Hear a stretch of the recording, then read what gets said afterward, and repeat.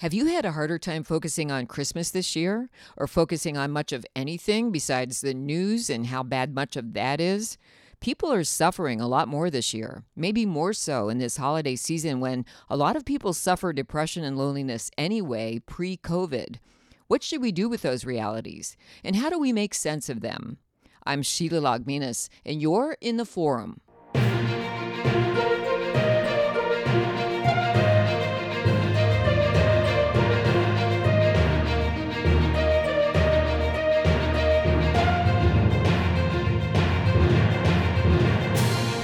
What do you want this Christmas?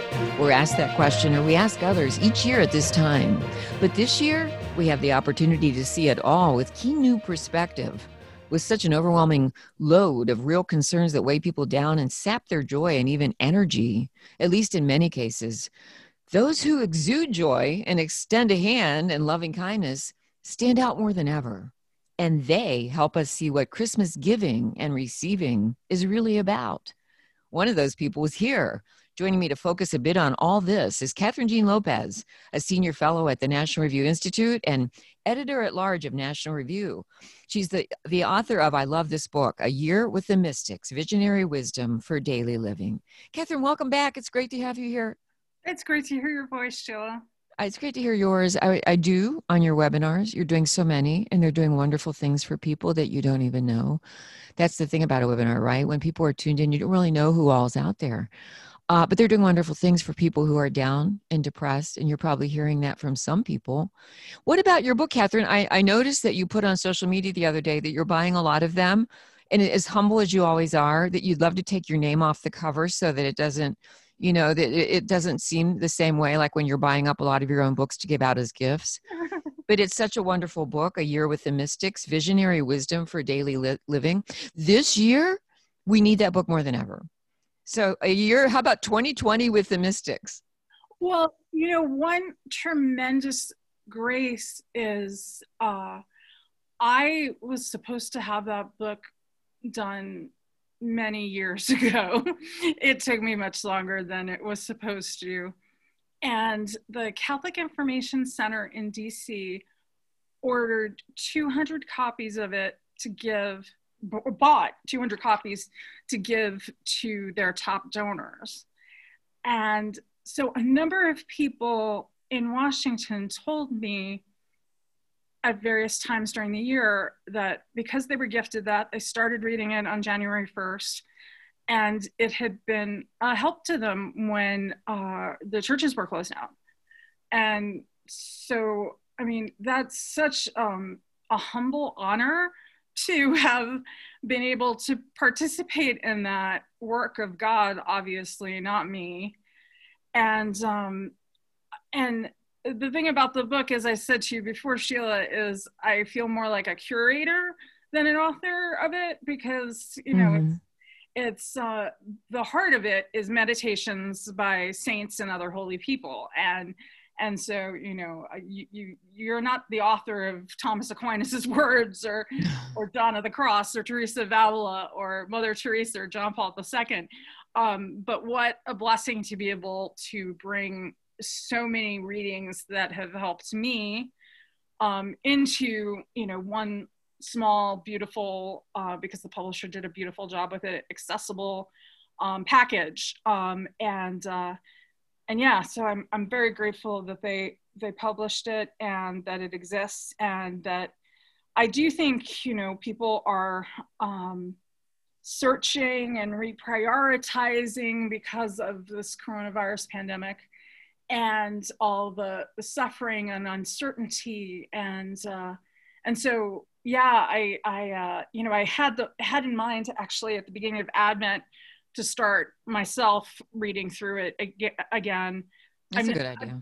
I've never actually, done the 365 days once it was produced, I've done my approach with a lot of things is to dip in and out, and which is something you can do with it too. So I've done some of that since it's existed, but maybe on January 1st, maybe I might do my own Year with the Mystics read. I think that's a good idea for 2021, right? To start the year that way. Yeah, After right, this. right. Whatever year. Yeah, Well, that's true. Yeah, yeah. I'm bad at numbers. Although it'll be hard to forget that this year was 2020. Yeah, no, we'll never forget that We'll ever. never And that's forget going down it. in history. So, Catherine, if you saw, I'm going to send you a photo. I'll email it to you of your book and the way all these flags I have on it, different color flags on the pages. And then you can't see the highlighting inside unless I just do a video flipping through it. But anyway, so I took so besides all the page markers, I took a very large, it's actually what came with the book wrapped around it. So it's a sort of cardboardish kind of thing from St. Benedict Press, A Year with the Mystics, with the whole thing, escape the noise and find the peace of Christ is on the front. Anyway, that's larger than the book slightly because it wraps around the book. So that's it. So I wanted to just put it in there to have to use to mark a particular page when I picked one. But in the meantime, Catherine, I just picked up your book and just stuck it in there somewhere and then just brought the book to my desk. So just before here in talking to you, I looked at where did that land? Because I didn't actually intentionally put it on one page. So the Holy Spirit is behind everything. You know where it landed? Day 112, vigilance. And and this is St. Paul of the Cross. And it's the first line, and I'll let you share your thoughts on this, but that's where it landed. And St. Paul of the Cross is what you took from him.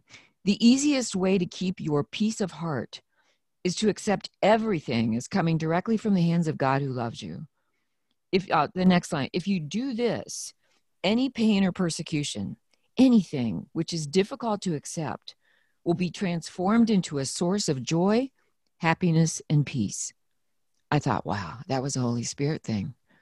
In this time when people are so devoid of peace and devoid of joy and have an abundance of suffering, that had to have been providential.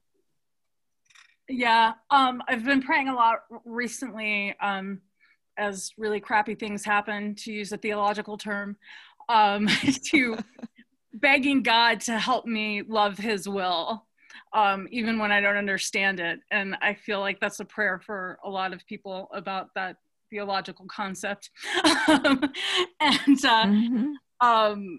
Yeah. And also, I would be remiss if I didn't say this. If anyone who has benefited from that book would just pray for the repose of the soul of John Morehouse, the editor, who died suddenly 2 weeks ago, maybe it's 3 weeks ago now, I'm losing track of time, and leaves a family with youngest children, and the oldest is a freshman at Christendom right now. I know this has been a year of such pain and suffering, and he was just a beautiful man. And we had just spoken, he died on Saturday night, and we spoke on Friday, and it's a reminder that I know I'm like this too. He had said that he was feeling uncharacteristically tired, and for a number of days. And I think especially with the pandemic, our first reflex is not to run to urgent care or the ER or anything. Right. It's like the last place on earth you want to be. But yeah. So that came as a real surprise, did it? Yeah, it was a huge surprise. And 51.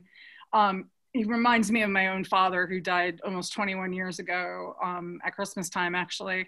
And it was the same kind of scenario. He just dropped dead immediately, and it was unexpected. And I know there's a lot of pain and suffering in the world. But the huge lesson, I think, and even mercy in this year, in this pandemic, is that we are all vulnerable and we are all going to die. It's like the greatest fear, but it's the reality we can't escape.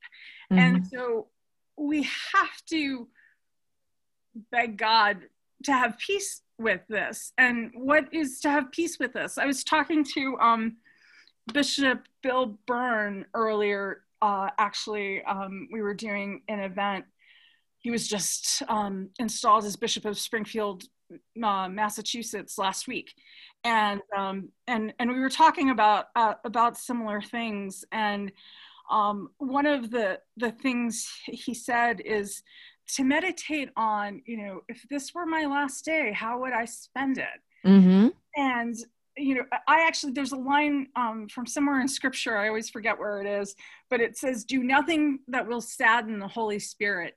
And I kind of think, like, if you keep that in your head all the time, like, that will guide your, that's like the Holy Spirit guiding your decisions by your choice, you know, to continue to keep that in your mind as you're going about things in the world, you know. And eventually I feel like it influences everything, you know. There's nothing wrong with, you know, obviously, you know, watching Netflix or something, but sometimes when you hear, you know, how people used it to survive, you know, I mean, if you're serious about surviving, that word, you know, you know, maybe a little less of that and a little more spiritual reading. Or, you know, I think, you know, one of the things that really was impressed upon me during this year is, you know, I sort of, my fuel is the sacraments, right? And so if they're taken away from you, what do you do? And I really struggled with that. And thanks be to God that for years I've been reading the Liturgy of the Hours, praying the Liturgy of the Hours. So I did feel like that was my oxygen, you know. Right. It was a real and the fact of the matter that so much of it is the Psalms, and the Psalm, like every human emotion is hit upon in the Psalms. In the Psalms, right. So it's not just a spiritual, but a mental health, you know, health. And I certainly hope that we do not get, some people are in the scenario this Christmas where they still don't have access to the sacraments. And one thing I've been impressing upon people, say thank you, you know, to the priests who did, you know, keep confession going, did everything they could to have people have access to the sacraments as best as possible, you know, and who weren't, good point, frankly, who weren't content with just the virtual stuff, you know, tried to give more, because virtual mass is not something that we should become comfortable with. And I'm kind of, I'm grateful that I was never comfortable with it. You know, there was one day I was kind of, I think I was drinking tea while I was watching it and eating salmon. And I thought, yeah, I'm officially over this. and I'm not pretending this is mass. That having been said, some days it was such a blessing. Yeah, because, but to this day, I contend that if you had let me into mass and wouldn't let me receive the Eucharist, I would still be there, because being present at the consecration of mass there's nothing like it, you know, where the veil between heaven and earth is lifted and a miracle happens. And yeah, and the unity of the church, such that it is possible because that keeps happening. And yeah, anyway. No, that's so true, to the point where it really hurt, you know, so many of us who had locked churches while we had friends in other states who were open the whole time, and able to see their spiritual directors and able to go to confession and so on. And I know my church was locked for a very long time. And I started to get, it's terrible to admit, but I will. I started to get a little cranky about it. And I thought, well, I mean, I understand wholeheartedly. I understand completely when they have to do that, and when regular messages come out about why, you know, back when they were locked, and we'll open as soon as possible. But when you aren't getting a sense of when that will be, and nobody answers when you call a parish and you get the voicemail month after month, you know, you feel such a disconnectedness from your church that just being outside knowing, that the tabernacle's in there and the reserved Blessed Sacrament and making the sign of the cross and talking to our Lord. I mean, it comes to that sometimes, but thanks be to God, so many of us can go to Mass, can go ahead of time to confession. Some people can go to adoration and stay a little longer, and some not. But Catherine, I know what you mean. And in that crankiness, it's so filled in, but as you say, by the Liturgy of the Hours. So we should, I think by saying this, we already are, encourage people to do the Liturgy of the Hours, pray them. And as you just did, and I second that, because the Psalms alone, you just said, cover the gamut of human emotions. And especially in this year, they cover whatever people are suffering right now. To your point about prayer, a little bit ago, that you are praying to accept God's will. And I forget the rest of how you put that, whether I understand it or not, or to desire like God's will. Yeah. Not just accept, but desire. Because I think that's, key to being able to be joyful in this world. And yeah, not even though I don't understand it. There's something about, and it comes up in so many of the writings of the saints where, they literally, thirst for what he wants. That can be very difficult when, you realize all the obstacles and you realize how hard it is. If it is his will, I want to desire it, Yeah. Yes. And this is what we all need to get to, is with so much prayer going on very publicly up through the elections. I hate to even bring up the elections, or politics, but unfortunately it's in our face all the time. So it's a part of American life. As Catholics, we're called by our church to be involved in the political process, because that's how policies are made. And we're a part of making, hopefully, moral policies by calling on our elected representatives and so forth. But during that, Catherine, I got a letter, and I brought this up before, but you probably get this from people who know you're a devout Catholic, and they think, well, maybe they don't know a priest or wouldn't ask a priest, but they would ask you. And so it was from somebody who knows me very well, and somebody I'm close to, young lady. And she was very upset, and she's very intelligent. And back around, so she's talked about all of the prayer going on in the Christian world before the elections. And you and I both know novenas, rosaries, vigils, adoration. There was so much going on for pro-life issues, for religious liberty. There was just so much going on about the stakes. And she also was reading an awful lot of news and social media. And so when I wrote her, she talked about what now? What about this now? And so I wrote her back and said, well, Padre Pio always said, pray, trust, and don't worry. And she wrote me back and said, not worrying is very hard. And so she said, I read, and then she put a little news blurb in this message to me. She said, I try to stay away from news now, so I didn't want to dig into that more, but I struggle with prayer. She said, I'm praying for God's will to be done. But then she asked this, not being a regular, practicing a regular, faith or attending church. She asked, she said, praying for God's will to be done, but won't God's will always be done, whether or not I ask? Or am I overthinking this like I do everything? She said, God knows the outcome already, right? Based on the choices he knows we'll make. So why are people asking Christians to pray for God's will to be done? And this was through the elections, and she was just really very, very nervous. Well, who wasn't? But so there she was, reaching out to ask specifically about prayer. Somebody stops you who knows you, maybe in New York or DC, wherever you are, and asks you that, or writes you. What are you going to say to them? I was hoping you had the perfect answer, Sheila. I think the answer is that that God allows things. He gives us free will, and so he allows things that are contrary to his will. But we know that he wins in the end. But that doesn't mean there aren't going to be trials and tribulations that are not what God intends. But God will use them. But the fact of the matter is that we know that we live in a fallen world where there is evil, and people choose not to follow God. And so, I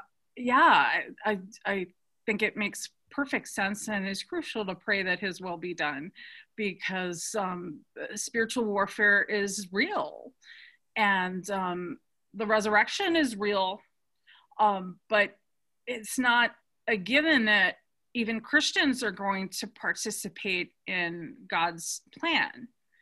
So the wrong choices will be made, but we still, as an act of faith, need to ask God to right the wrongs, Right. And in fact, so I'm going to bring up two of your recent columns. And I'm not going to dig back the way I do often, to a year ago or whatever. Often you'll quote something I don't even remember having written. I should give you that heads up ahead of time. But these are from the month of December. Thanks be to God, he came through again on the deadline. These two are just recently. I mean, in fact, in the past week or two. And speaking of, so somebody really very, very worried about, politics and God's will and so forth. One of your articles was, we don't need a president to save us. We need to be heroes. And I love that you brought up that incredibly, I don't know what I would call it, iconic, emblematic, whatever it was. It was, I think of this, Father Steve Grunow said it was sort of the defining moment of Francis's papacy, when Italy was just all shut down, the world has been suffering, and it was very rainy and dark in St. Peter's Square. And you described that so, I got goosebumps just right now thinking about it. And you described that so well. It was dark out there. No people were about, except maybe emergency vehicles, as you said, going by. And he was out there all alone with the lights above his head, because it's raining. So he had that, that little structure he stands in. And the lights over his head shining down on him just lit up the white of the Pope's vestment, or his robe. And he had a prepared address, and then a lot of prayer after that, including lifting the monstrance, making the sign of cross over the world, the prayer, the benediction. I mean, it was amazing. And Catherine, what you cited from Pope Francis, talk about that for a moment. In this article, we don't need a president to save us. We need to be heroes. So you cite what Francis says about that. He asks, why are you afraid? Have you no faith? Talk about that for a moment, because you must have been inspired to write in that column, to go back and cite Pope Francis citing scripture. Well, I want to relive that day, that hour of prayer that day, every day. And the most powerful part of that was when he was in front of the Blessed Sacrament.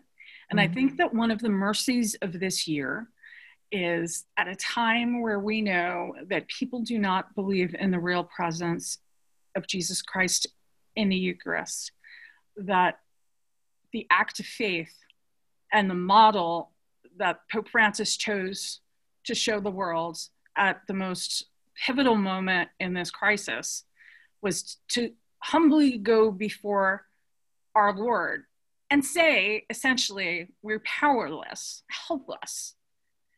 And that's what we need to be doing more and more and more. And I think that one of the things that people who are not priests, who are a lot of the Catholic population, in fact, most of it, should take from this is, we need to be in front of the Blessed Sacrament, and we need to encourage parishes to make this a priority. That means that lay people have to step up to the plate to be doing the hours. We need to encourage a culture where people know they're part of the church and take some ownership of that and some leadership. And so that means in a parish, you don't go to Father and say, Father, we have to have adoration. You go to parishioners and say, we have to have adoration. Who's on board? Who's going to put the hours in? So then we can go to Father and say, we need adoration because the world feels like it's going to hell, and we need to pray more. Maybe, Mm-hmm. maybe that's part of the message of this year. I'm not saying God is doing this to us, but I think he's allowing it because our priorities are screwed up in so many cases, myself included. And so I think too, about a number of years ago, Pope Francis had something like a 7-hour prayer vigil in St. Peter's for the persecuted Christians in Syria at the time, and the region, so Iraq and etc. So he was, again, modeling what we should be doing. I don't think we took that message. And sure enough, all hell broke loose in the ISIS genocide, right? And continued violence in Syria. And so I think we absolutely have to make a newfound commitment to prayer. And like I said, a prayerful, humble, taking ownership and leadership. One of the, I think, there's a model here. I just joined the board of the North American Martyr Shrine in Voorheesville, New York, which is such a humble privilege, honor, joy. And it's owned, it had obviously been owned for a very long time by the Jesuits, but now it's not. It's owned by a lay board with the Bishop of Albany, Scharfenberger, on the board, chairman of the board. But it's not a church entity. And I think that is a model for the future, because, you right now have this situation where the church owns so many properties and it doesn't have the money, in part because people aren't going to church like they used to. In part, obviously taxes and all these things, and in part because people aren't giving to the church like they used to.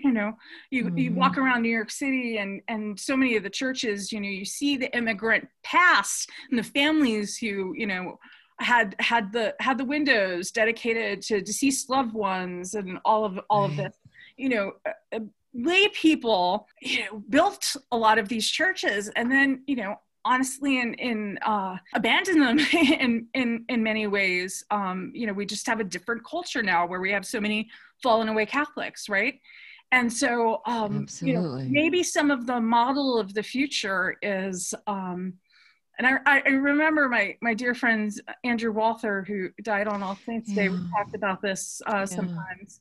Maybe this, not maybe, this all has to look different. And frankly, bishops shouldn't have to be in the position where they're, managing real estate. So I think this time, Advent, Christmas, going into a new year, really rejoicing in a new year, I think that will probably be a universal experience. And in some ways, I think it calls for a lot of reflection about, like, how can I be more creative and more fully integrated into my identity as a Catholic Christian? What does that mean? Or is there more that I should be doing? Should I be thinking about this differently? Should I be making plans and proposals? The other thing, there's a different topic. I want to go back to something we were talking about earlier, Sheila. The Liturgy of the Hours is beautiful. I also know not everyone can pray it. I think that Magnificat did a great gave a great gift to the church in having a scaled back version, of morning and evening prayer, which is not the same as what priests and consecrated people and commit to, but it's still a taste of it, and it's doable. The other thing sometimes I recommend to people who ask me is there are these apps for the Liturgy of the Hours, iBreviary and Daily Office, and you can just pray some of it. Just go on morning prayer and pray a psalm and let that be what you do. The other thing I often recommend to people, I think if every Catholic took a look at the second reading in the Office of Readings every day, which is I know, I do. Beautiful meditation. If you did nothing else, that would add something to your day and to your spiritual life. Some of the days it just blows me away. Me too. Although last week I had this hysterical incident where I read the wrong reading, and it was from St. Augustine, and it was exactly what I was supposed to read, but it wasn't actually the reading for the day. It must have been the same day, because whatever day this was, when I did that same thing, like, oh my gosh, my schedule is just so jammed, and I don't like the excuse I don't have time to pray, so I don't do that. But what I did that day was I'd already done morning prayer, so I so wanted to read what in the Office of the Readings, instead of starting from the beginning with the different Psalms and so forth. I thought I got to see what the readings are. So I hurried up and I read, I went past, it's usually Isaiah these days, but the first reading, but I really wanted to see who's the second reading. It was Augustine. And I thought, oh, this is wonderful. This is wonderful. And I think it was about, the one I'm referring to was about, talking in the word and the importance of the word. And I thought, oh my gosh, this is what I'm writing right now, the importance of the word. And so I thought this was definitely a Holy Spirit thing, but I know what you mean. The second reading in the Office of the Readings, if you read that every day, oh wow, you can get a lot. Yeah, it really is a great blessing. But again, if you subscribe to Magnificat, and I think they have some reduced rates right now for they do. Okay. For trial, just taste and see if you're actually gonna use it. I just think that is such a gift to the church. It has the readings of the day, it has a meditation every day, and it has some of that modified morning and evening prayer. So if you're looking for something but don't know how much you can commit to, well, this is something that can give you a help. That, and also don't forget A Year with the Mystics, Visionary Wisdom for Daily Living, Catherine Jean Lopez's book that she put together with all these saints, meditations or thoughts or quotes and so forth. That is just a gem. A couple of things I really want to fit in while I still have you. One that is coming up, if somebody hears this conversation right away by the 23rd of December, and you can tell me after this in a minute, how they can hear it afterwards, after the actual live webinar happens, because you're doing so many marvelous webinars. But I love that, since we're talking about Magnificat as especially, he's not there now, he's not in his role now, but Father Peter John Cameron was with the Magnificat when they first launched it. So you and Father Cameron, what an incredible webinar this is going to be, titled Making Sense of 2020. Made for love, made for love, loved by God. Catherine, how, if you don't mind giving a little preview, how are you and Father Cameron going to make sense of 2020? Sorry, so this is part of a series that I invented a month or so ago, where I decided that I was going to talk to people about this year and going forward. And one tremendous fear that I have, and I had a conversation just last night with an Uber driver who always. Yeah, well, that went on hiatus during shutdown, but I have gotten back into it a little bit. And so in small talk, he says to me, and this is the small talk people have these days, only 6 more days, he says. And I said, oh, is that the new year? Yeah, I'm counting down the minutes.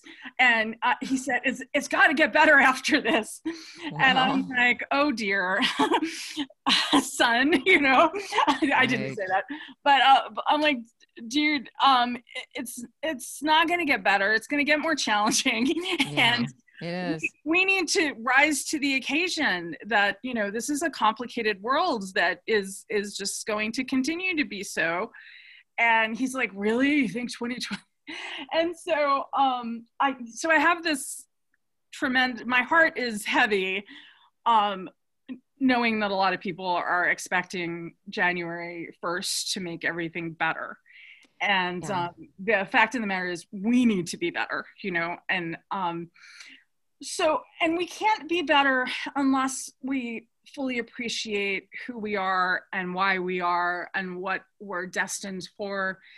And so Father Peter John wrote a book a number of years ago, made for love, loved by God, which when it came out, I found tremendously powerful. And like he does a beautiful job of weaving in sort of real life, actual real life, and the treasury, the tremendous treasury of the saints and our faith. And so we're gonna tap into that a little bit. You know, one of the terrible things about these masks is, you know, and I support all prudent measures, and I have an elderly mother, and, you know, so I'm being careful.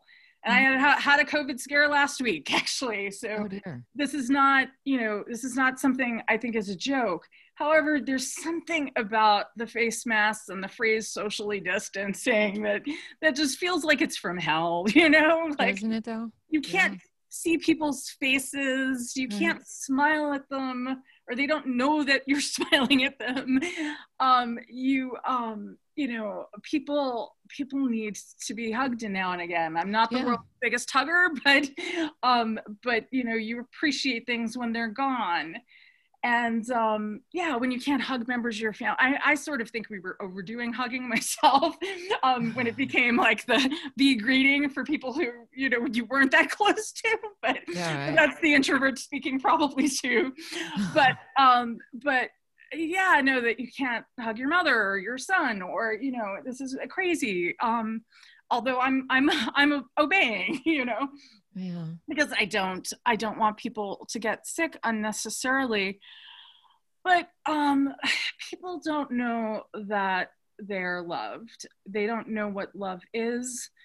You know, I don't know what love is. You know, we're still on this journey to understanding that. You know, the part of the reason why I was involved in the year with the mystics is because people are attracted to mystical things. They think they're kind of exotic. But the Catechism of the Catholic Church says that mysticism is a journey to union with God, and which is the purpose of our lives. And so our entire lives, every minute is an opportunity to learn more about God. And part of how we learn more about God is obviously meditating on him and his word, obviously spending time reading the writings of the saints, people who loved him well. And when we're doing that and we're accepting how much he loves us to come into the world, and anyone who's a human being can testify it's not the easiest thing in the world. And so God himself chooses to put himself in that vulnerable position, which can be pretty lousy some days, and to save us, you know? Yeah, and he's the gift. Yeah, and every time, you know, we see suffering and injustice and stupidity that is unnecessary, you know? Yeah, most of it is. We all know what I'm talking about.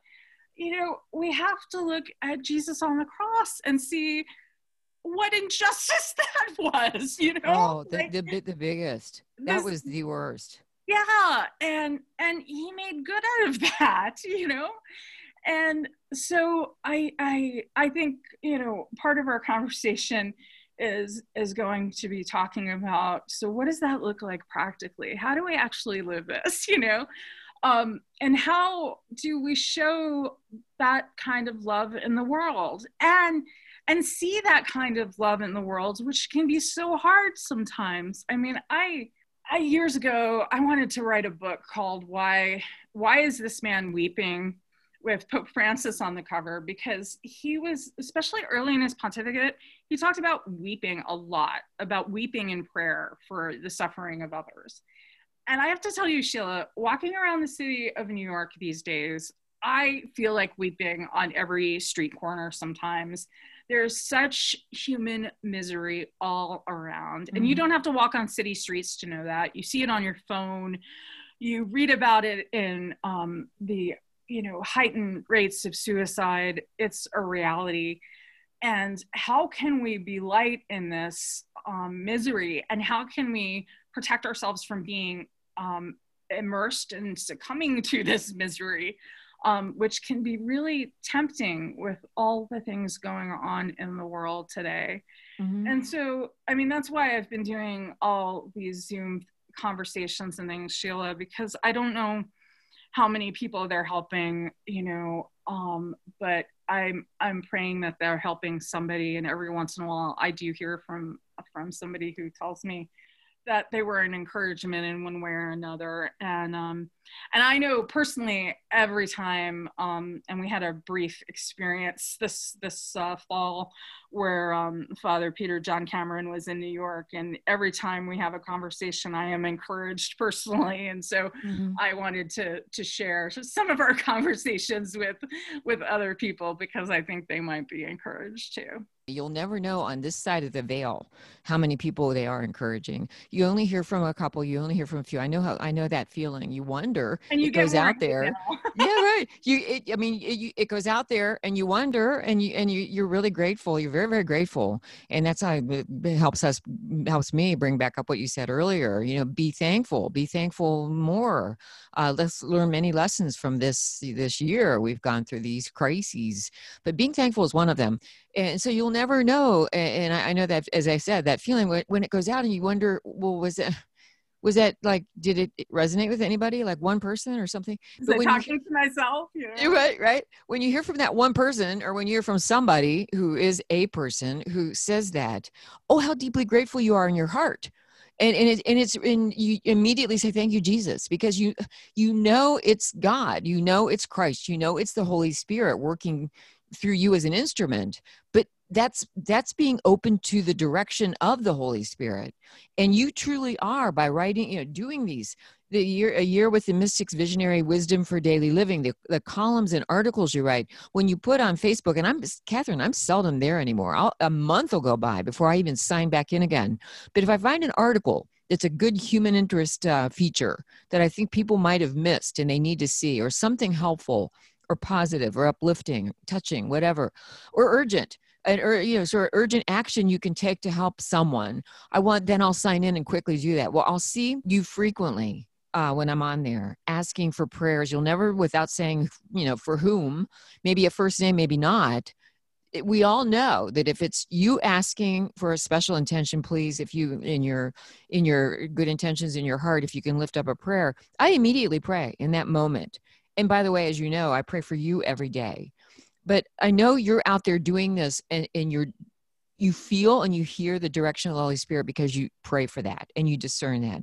And I love, Catherine, that in this article we're talking about of yours at National Review, titled, "We don't need a president to save us, we need to be heroes."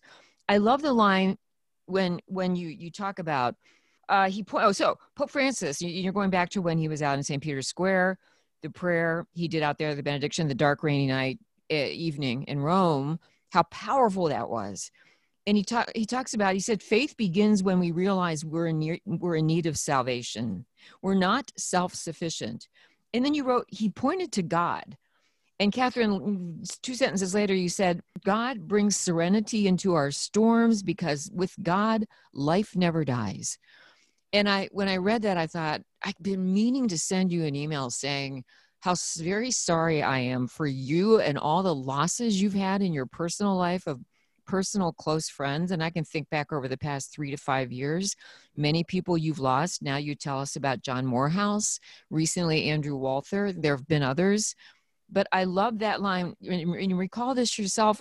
I know you do, but you wrote it, because with God, life never dies. I love the in the prayer of the church, I believe at funerals, life has not ended, it has only changed. And that is so reassuring when we've lost a loved one or someone we care a great deal about. So that's you being you and bringing hope to people. And you and Father Cameron are going to do that, making sense of 2020, Wednesday, December 23rd at 2 p.m. Eastern. I'll post a link to how people can sign up to watch that on Zoom. If you can't watch it live, it'll exist after the fact. Yeah. And I have to say, Sheila, I've had this conversation with a couple of people recently who have lost people, because there's just been obviously a lot of death this year. You know, I'm sometimes what I write, I'm writing to reemphasize it to myself, you know. It's not that I don't struggle with these things. It's not that, to the contrary, you know. After Andrew died, I had to make an act of faith to just accept, you know, even though I was not feeling it, you know, that this, there is good here, you know, because, you know, he's a father of young children. His youngest isn't one yet. She's my goddaughter. And, you know, so when you look at that, and he was in this tremendous position as he has just started as the president of news at EWTN, and he knew so many people and was such a wise advisor to so many people. And he literally saved lives in Iraq, because persecuted Christians became a mission of his that he felt very strongly that God had assigned him to. And in the most humble way, you know, and that was Andrew. And he was so behind the scenes, you know. He's one of these people who, not many people understand how impactful his life was, because he was not on display about it. In fact, you know, I find I don't have many pictures of him. There were a couple times with his family that I was snapping pictures. If the kids are around, I would snap pictures. But when we were, you know, doing work, I didn't take pictures of him. That would have been weird, you know. No, you don't think about it. Yeah. It's just weird, first of all, but it would even more so because he was so off the record. But I sort of regret that I didn't do more of that.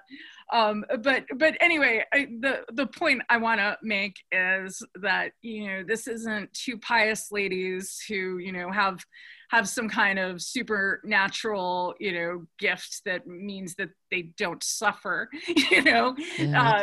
This life is suffering, and you know, we struggle as much as anybody, and sometimes, you know, it's even more of a struggle when you do know what you believe, you know, because you have to believe it. And sometimes it hurts a lot. So we're not coming to you as angelic figures or anything. This can be an ugly life, but there's a lot of beauty in there too. And that's why it's so important to, I mean, this year I have taken such a newfound appreciation in simple things like, I was in total isolation for a while, and one of the only things I had was, I made it a point that when I knew the sun was about to set, I was going to go out, and I wasn't in a city context then, and I was going to go out, and I noticed how the birds put on a symphony right before. I'm from New York, I don't know that. So it was just you know, and so appreciating in the midst of the suffering, you know, God is incredible and put us here and loves us and is such beauty and the best artist there is and the best composer there is. And so I think we have to make a newfound commitment to giving thanks and saying thank you. And actually, when I was talking to Bishop Byrne from Springfield, who it's very weird calling him Bishop Byrne, in part because there's an auxiliary in New York who I know well, who is Bishop Byrne. And but also because he just became Bishop Byrne, and I know Father Byrne for many, many years. And but I'm delighted in many ways that he's a bishop, because there are certain people who you don't wish that upon them, you know. I have some friends who sometimes I pray to God, please don't make them do that. And they feel that way too. Yeah, exactly. But you know, he describes himself as chronically hopeful, and he's a good man, and so, you know, he is someone that you want in leadership. and in a diocese that has suffered a lot too. Mm-hmm. And so thanks be to God for that, and pray for him. And I think, in our gratitude, when we see, there are so many people who really are trying their best.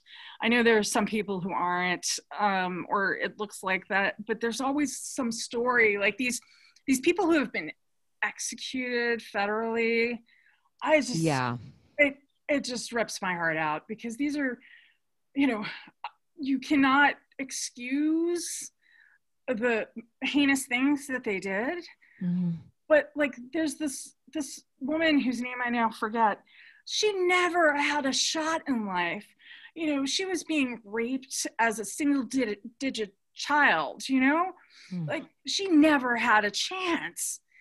And so, when I see, I try to be as understanding as possible and assume the best. And sometimes that can really get me into trouble. And, but that's good. But, sometimes this is obviously a scam. I've encountered more and more of that lately on the streets. But I still pray for them, because God only knows why they're doing this, There's this, I didn't know it was a scam. There's this thing that happens apparently on city streets where a dude is holding food, and then he bumps into you and acts like you bumped into him. Oh boy. Now you have to give him money for the food. Oh, well, watch out for people being close to you. You shouldn't be that close in the first. He shouldn't be that close in the first place. Well, that was exactly like at first. My first instinct, I was horrified that I did this to this poor man, and I'm thinking he was nowhere near me. How could that have possibly happened? Went out of his way. Oh, that's wrong. Still pray for him, because it's not a happy person who decides to do that. Yeah, that's nasty, but there's a lot. It's a year of nastiness. It was a summer of violence and anger and hatred, and not that the hatred went away, but and desperation and vitriol, and a lot of the vitriol continues. So how do we change that? Well, we become the change. And I know that sounds so meager when somebody says, oh, but how do we become some like big force, right? Well, enough of us do this together in solidarity, we can make a difference. We will. The virtue and the Beatitudes. There you are. A certain sort of, I'm losing my patience with, there are people, Liz Lev is qualified to talk about the Vatican nativity scene. Mm-hmm. And so, but, most of us aren't art historians, and the Vatican nativity scene really doesn't impact my life. only in as much as I let it, Yeah. And I think we've been doing a lot of letting, it's like, why is it, there's this phrase that people have about, not letting people live rent-free in your mind or in your life. Oh yeah, something like that. Yeah. Yeah, something like why are you letting this bother you when there's so much that good that you can do in your life, and it becomes a distraction at a certain point. I mean, I felt this way about, there obviously, I work at National Review, for Pete's sake. Politics is important. I know that, but we've made it the most important thing. I confess, I got to a point where I don't care. Don't tell me what Donald Trump tweeted, I just like, there are other things in life, and yes, I know it's important, and all of this is important, but it's not the heart and soul of your life. And right. We can do these tremendous things if, I'll tell you one quick story, Sheila. I have been spending more time. I'm a coward, and I don't like praying outside of abortion clinics. I don't, because I see too much, and it just breaks my heart, and it makes me mad. And anyway, so I have been praying the rosary outside an abortion clinic in a Planned Parenthood. Oh, that's hard then for you. And so you see the women going in, and sometimes it's clear what's happening, and there are, on weekdays, there are some evangelicals who stand out there, God bless them, and they say things that I don't think are the most helpful things. Yeah.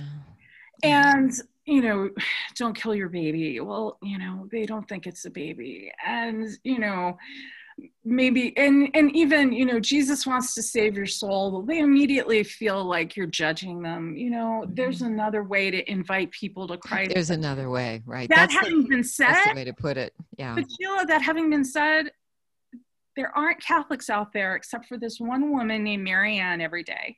On a weekday basis, there are not Catholics out there. There is a witness the first Saturday of every month, but where are all the Catholics in New York, you know? Yeah.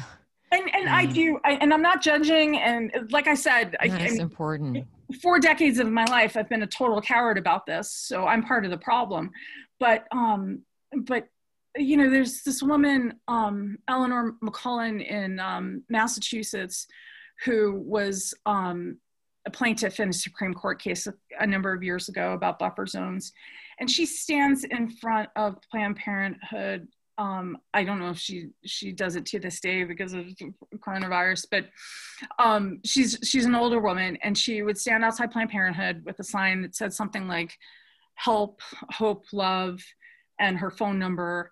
And she would simply say good morning. And that was sometimes the sign a woman needed. Mm-hmm. Just, you know, this is a motherly woman, you know, she's a grandmother, a grandmotherly figure who is smiling at me and cares that I'm here, and she's not judging me. Right. And so often they would go over to her, and, you know, she'd ask, you know, how are you doing? And she might start crying, and you know, she'd start to talk to her like a human being. And, you know, many times this conversation ended in Eleanor taking her to go have a sonogram, and, you know, and tea, and, you know, perfect. And so there are children who are named after her and her husband. There's so many beautiful stories. And all she did was be there and be a vessel of love. And I think more of us need to be thinking about these things, and not, you know, yes, just standing out there. And they're, you know, they're sidewalk advocates for life. Well, they have training videos, and I would suggest you go through your Respect Life office, you know, in your diocese. I'm actually currently trying to get myself trained so I can have a conversation if it ever needs to happen.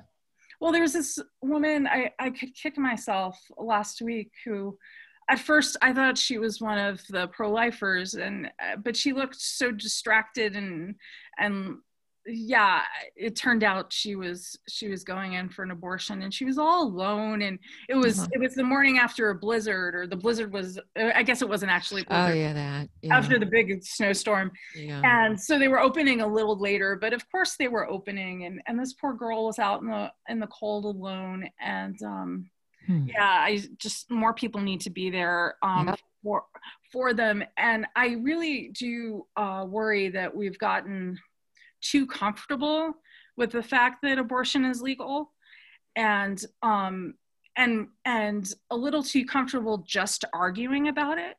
And that's not obviously everybody. We have the Sisters of Life, and we have wonderful people who run, you know, women's care clinics and centers, and all these beautiful pro-life ministries.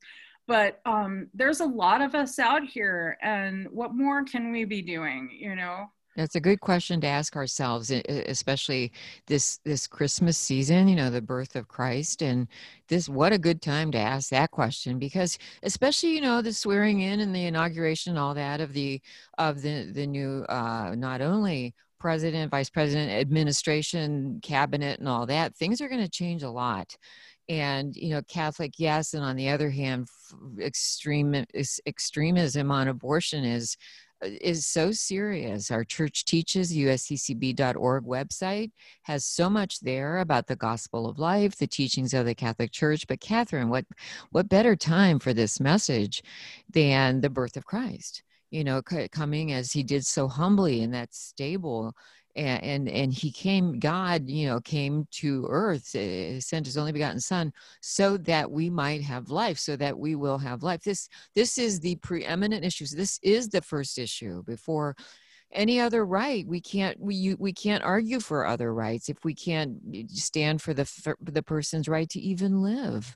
So that is a perfect segue to what I have to get in here while I still have you, which is that stable in Bethlehem and that quiet presence of St. Joseph.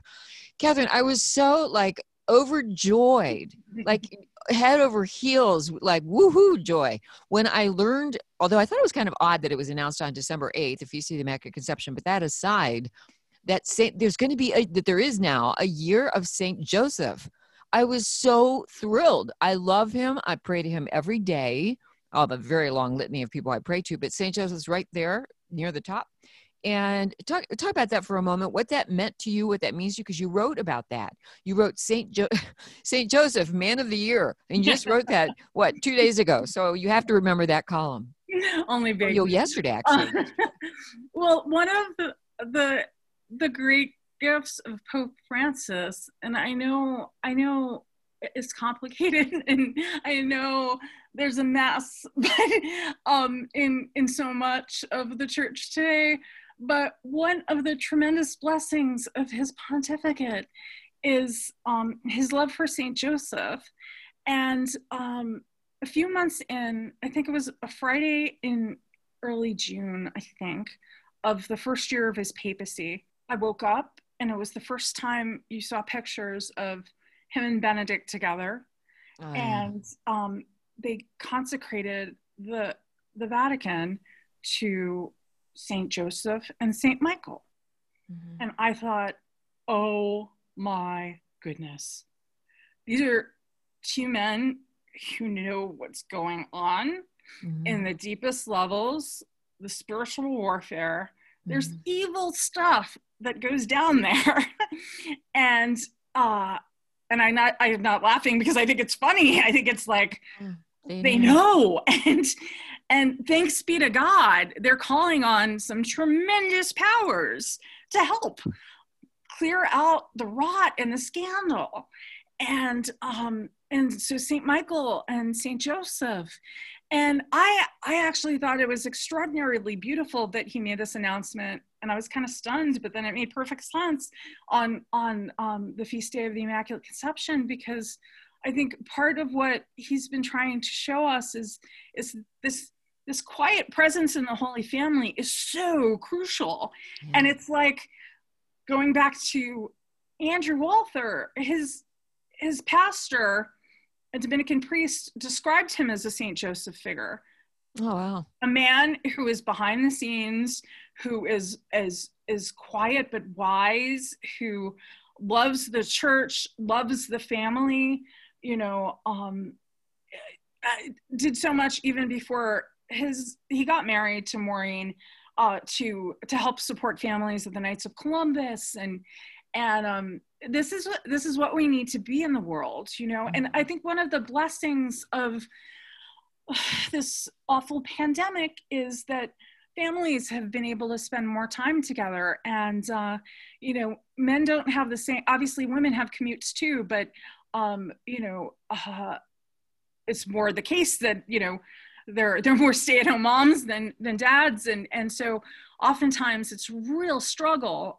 It's a struggle for women too, but I think that Saint Joseph can be such a help to us all, and I'm so grateful that he did that. And I think that there's an emphasis on silence and listening for God's voice, and even in dreams, God can make use of everything. And I'm sometimes stunned. I wake up and that was relevant, you know? Right. Right. Sometimes it's just crazy, but Yeah, sometimes, that too, especially yeah. during this year, especially experts are saying that this year, especially people are having really weird dreams.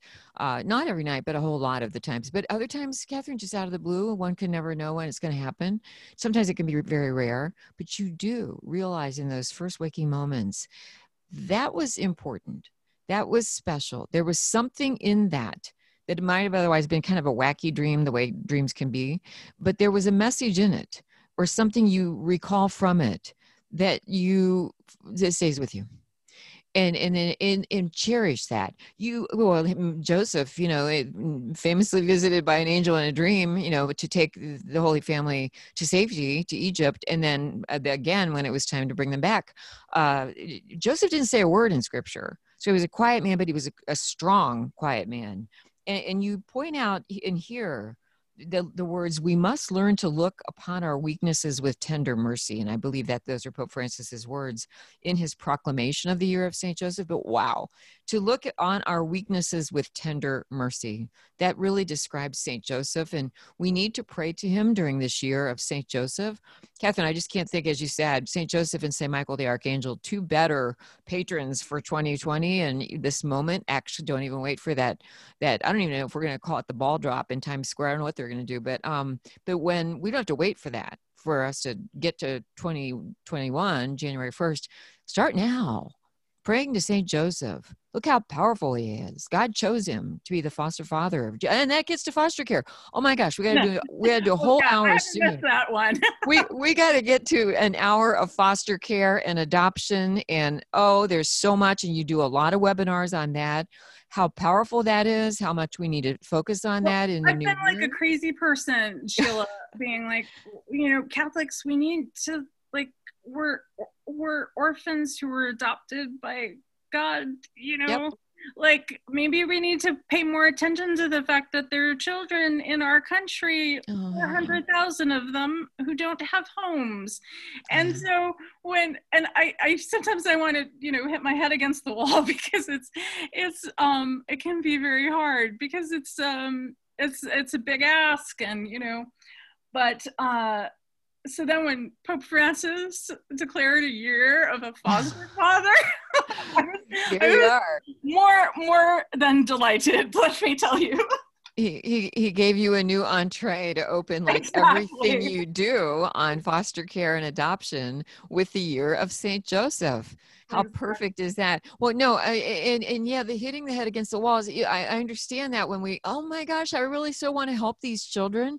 Well, you and I have both seen some of our friends post on Facebook the very good message that those cleaning out their homes and finding old luggage, don't discard it.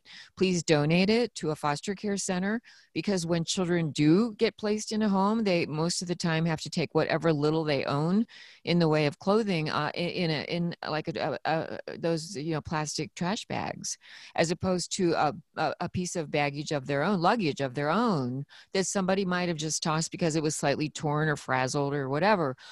So is that child. And that child would then own and have a piece of dignity, but restored by owning that. And so Catherine, to that point, oh my gosh, I can't solve this problem. I wish I could, but what we can do is that we can all do something. So we all ought to do the one thing we can do, or the two things, or three things. The other thing, though, is that I think that every parish needs to start asking questions. Yeah. How many, not every family is equipped to take in a foster child because of, financial constraints, or, there can be very legitimate reasons, right? That having been said, parishes need to make themselves aware of what the need is. And this is where evangelicals have an advantage, right? They don't have the whole bureaucracy. I think Catholics assume someone's taking care of the problem. But the fact of the matter is there are more than 400,000 children in America in foster care. Many of them are older children, so no one wants to adopt them, right? Because they have baggage. Well, you know what? Guess who the future criminals of America are? If this is why the death penalty makes me so furious, because we're not helping those children. when they're children, before they've committed crimes. But when no one's cared about them their entire lives, what do you think they're going to do? And so parishes should be making themselves, and this is another place where lay leadership can do so much. Right. And I'm not suggesting that every parishioner has to adopt a child. I'm suggesting that as a parish, you consider what does it mean that Pope Francis just made a foster father our patron for a year, you know? What does that mean for our responsibility to children who don't have fathers, who don't have families? You know, there are going to be a couple of families who are going to think about this and prayerfully consider this choice.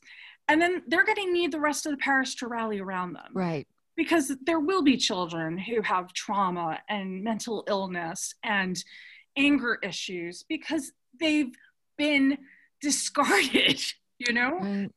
Because they don't have anyone to love them. They don't have a family. You know, in America, we have people who age out, children who age out of the foster care system, who purposely get themselves arrested so they have somewhere to sleep and shower and eat. Yep. This is what you're talking about when they're still younger and they haven't committed crimes yet. And I immediately thought, however, when they age out, there they go. They're off. They're out there on the streets. And that's when the crime begins. The gangs are more than happy to snatch up anybody they can get in their ranks.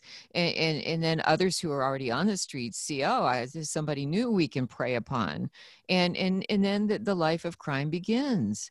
And so, you know, there's so much parishes can do. You and Lisa Wheeler and I have talked about this before. In parishes, first of all, start the conversation. Just get that going in your parish in the first place. Adoption and foster care. Do you even know if there are any foster care in your parish? Yeah. And then gift cards for that family. Or what can we do to help the family or families in our parish who are foster homes or parents who adopt? And maybe bring together a group. Or if not a group, then, you know, again, the gift cards can help. Or, you know, a home sitting for the children and give the parents, you know, time off and being, you know, maybe around other children. I don't know. There's so many things in these roundtables we've done before and webinars you've done that have generated ideas, but every parish can do this, every parish. So we should generate these ideas, all of us within our own parishes. We have so much to do going forward, starting now. The most important thing is to keep giving God time, quiet time in prayer, so that we can actually have some shot at knowing his will. And when we actually give him time, he shows us, he gives signs. He's ridiculously generous to me. And I am so stubborn sometimes. And don't feel like you need to be the savior. But we owe him so much. And so I think going into this new year, you know, how can we be more fully Christian? Because really we're supposed to give him everything. And we don't. And so how can we do that better? And we need to be grace. There you go. And we need to be mindful of that question every single day and do what you said before. I've been doing this for a while lately. Is what I'm doing right now important? Do I really need to do this or read that or follow this news article or this rabbit hole of link to link to link to link? And then when I asked myself that question, Catherine, inevitably the answer is no. And then the thought, and this is long before it hit the politicians' world and they started using this all the time. I learned it at a women's gathering in DC at a seminar. I was working with some of the women there, you know well, our mutual friends. And that's where I learned the saying, stay in your lane. And so I've been asking myself more recently, so is this in my lane? And I thought, no, would I like to write about this or read this article or whatever? Maybe, but that's not my lane. When you brought up, what are the latest tweets of the president? Oh, please, you know, that's not my lane. That's not my reporting. That's not what I do. So if we do pray to discern, as you said, pray to desire and accept God's will and discern it and pray for the grace to carry it out. If we do that every day and ask ourselves, do I really need to be doing this? Drop what you're doing if you don't need to be doing it, but discern what you do. And then if we can apply ourselves to that, imagine the difference we can make. We do a lot of obsessing about things that we do not have to obsess about. That's right. And actually, obsession is not what we should be about. And so don't get sucked into these things. And the fact of the matter is the world needs more beauty and truth and love. Yes. And Yes. so be that. Yes. Amen. Okay. Beauty, truth, love. Be grateful.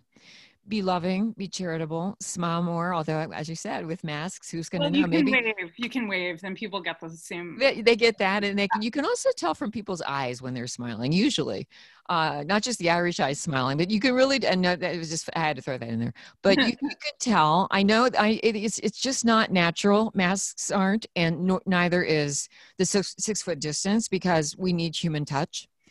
It does seem like it's from the devil. It's no probably coincidence, or I never use that word anyway, that there are all these new books. You know, you and I receive a lot of new books from publicists, and there's so many that have been coming out about the devil. Well, that's not surprising, I guess. You know, with this kind of year, Pope Francis has brought up the devil a number of times. That's one of the things big elite media don't quote him on. However, they do cherry pick what he writes, what he says. But it's important that we know, of course, evil is out there. It's pretty evident. And just pray, just every single day. You've got Catherine's book, A Year with the Mystics, Visionary Wisdom for Daily Living. Catherine, I'm going to post more links to that. People need to get yourself a Christmas gift of this book and get a couple so you can give the other one to somebody else, or 3 or 4. Catherine, I happen to have had 3 on hand, perfectly brand new, when I was asked by a family member, oh, I really, really need 3 good gifts for my staff members. Do you have any good ideas? And I said, oh, as a matter of fact, I not only have a good idea, I actually have the gifts and you can have them. Oh, wow. This is what we've got to do. Give and be grateful and be thankful and keep giving and keep praying more. What does God want me to do right now? And do nothing that will sadden the Holy Spirit. Oh, amen. That's beautiful. Catherine Jean Lopez, you are always such a pleasure to talk with. God bless you, my friend. Always. Bless you and keep you. God bless you too. Thank you. And you stay well. Have a Merry Christmas. Merry Christmas. Blessed Christmas to you. And I hope to talk with you soon, sooner than, well, the New Year is coming up soon, but we'll talk soon. Okay. God bless you. That's all for now, but there's so much to cover in the weeks to come. Please share this link with others and invite them to join us next time here in the forum.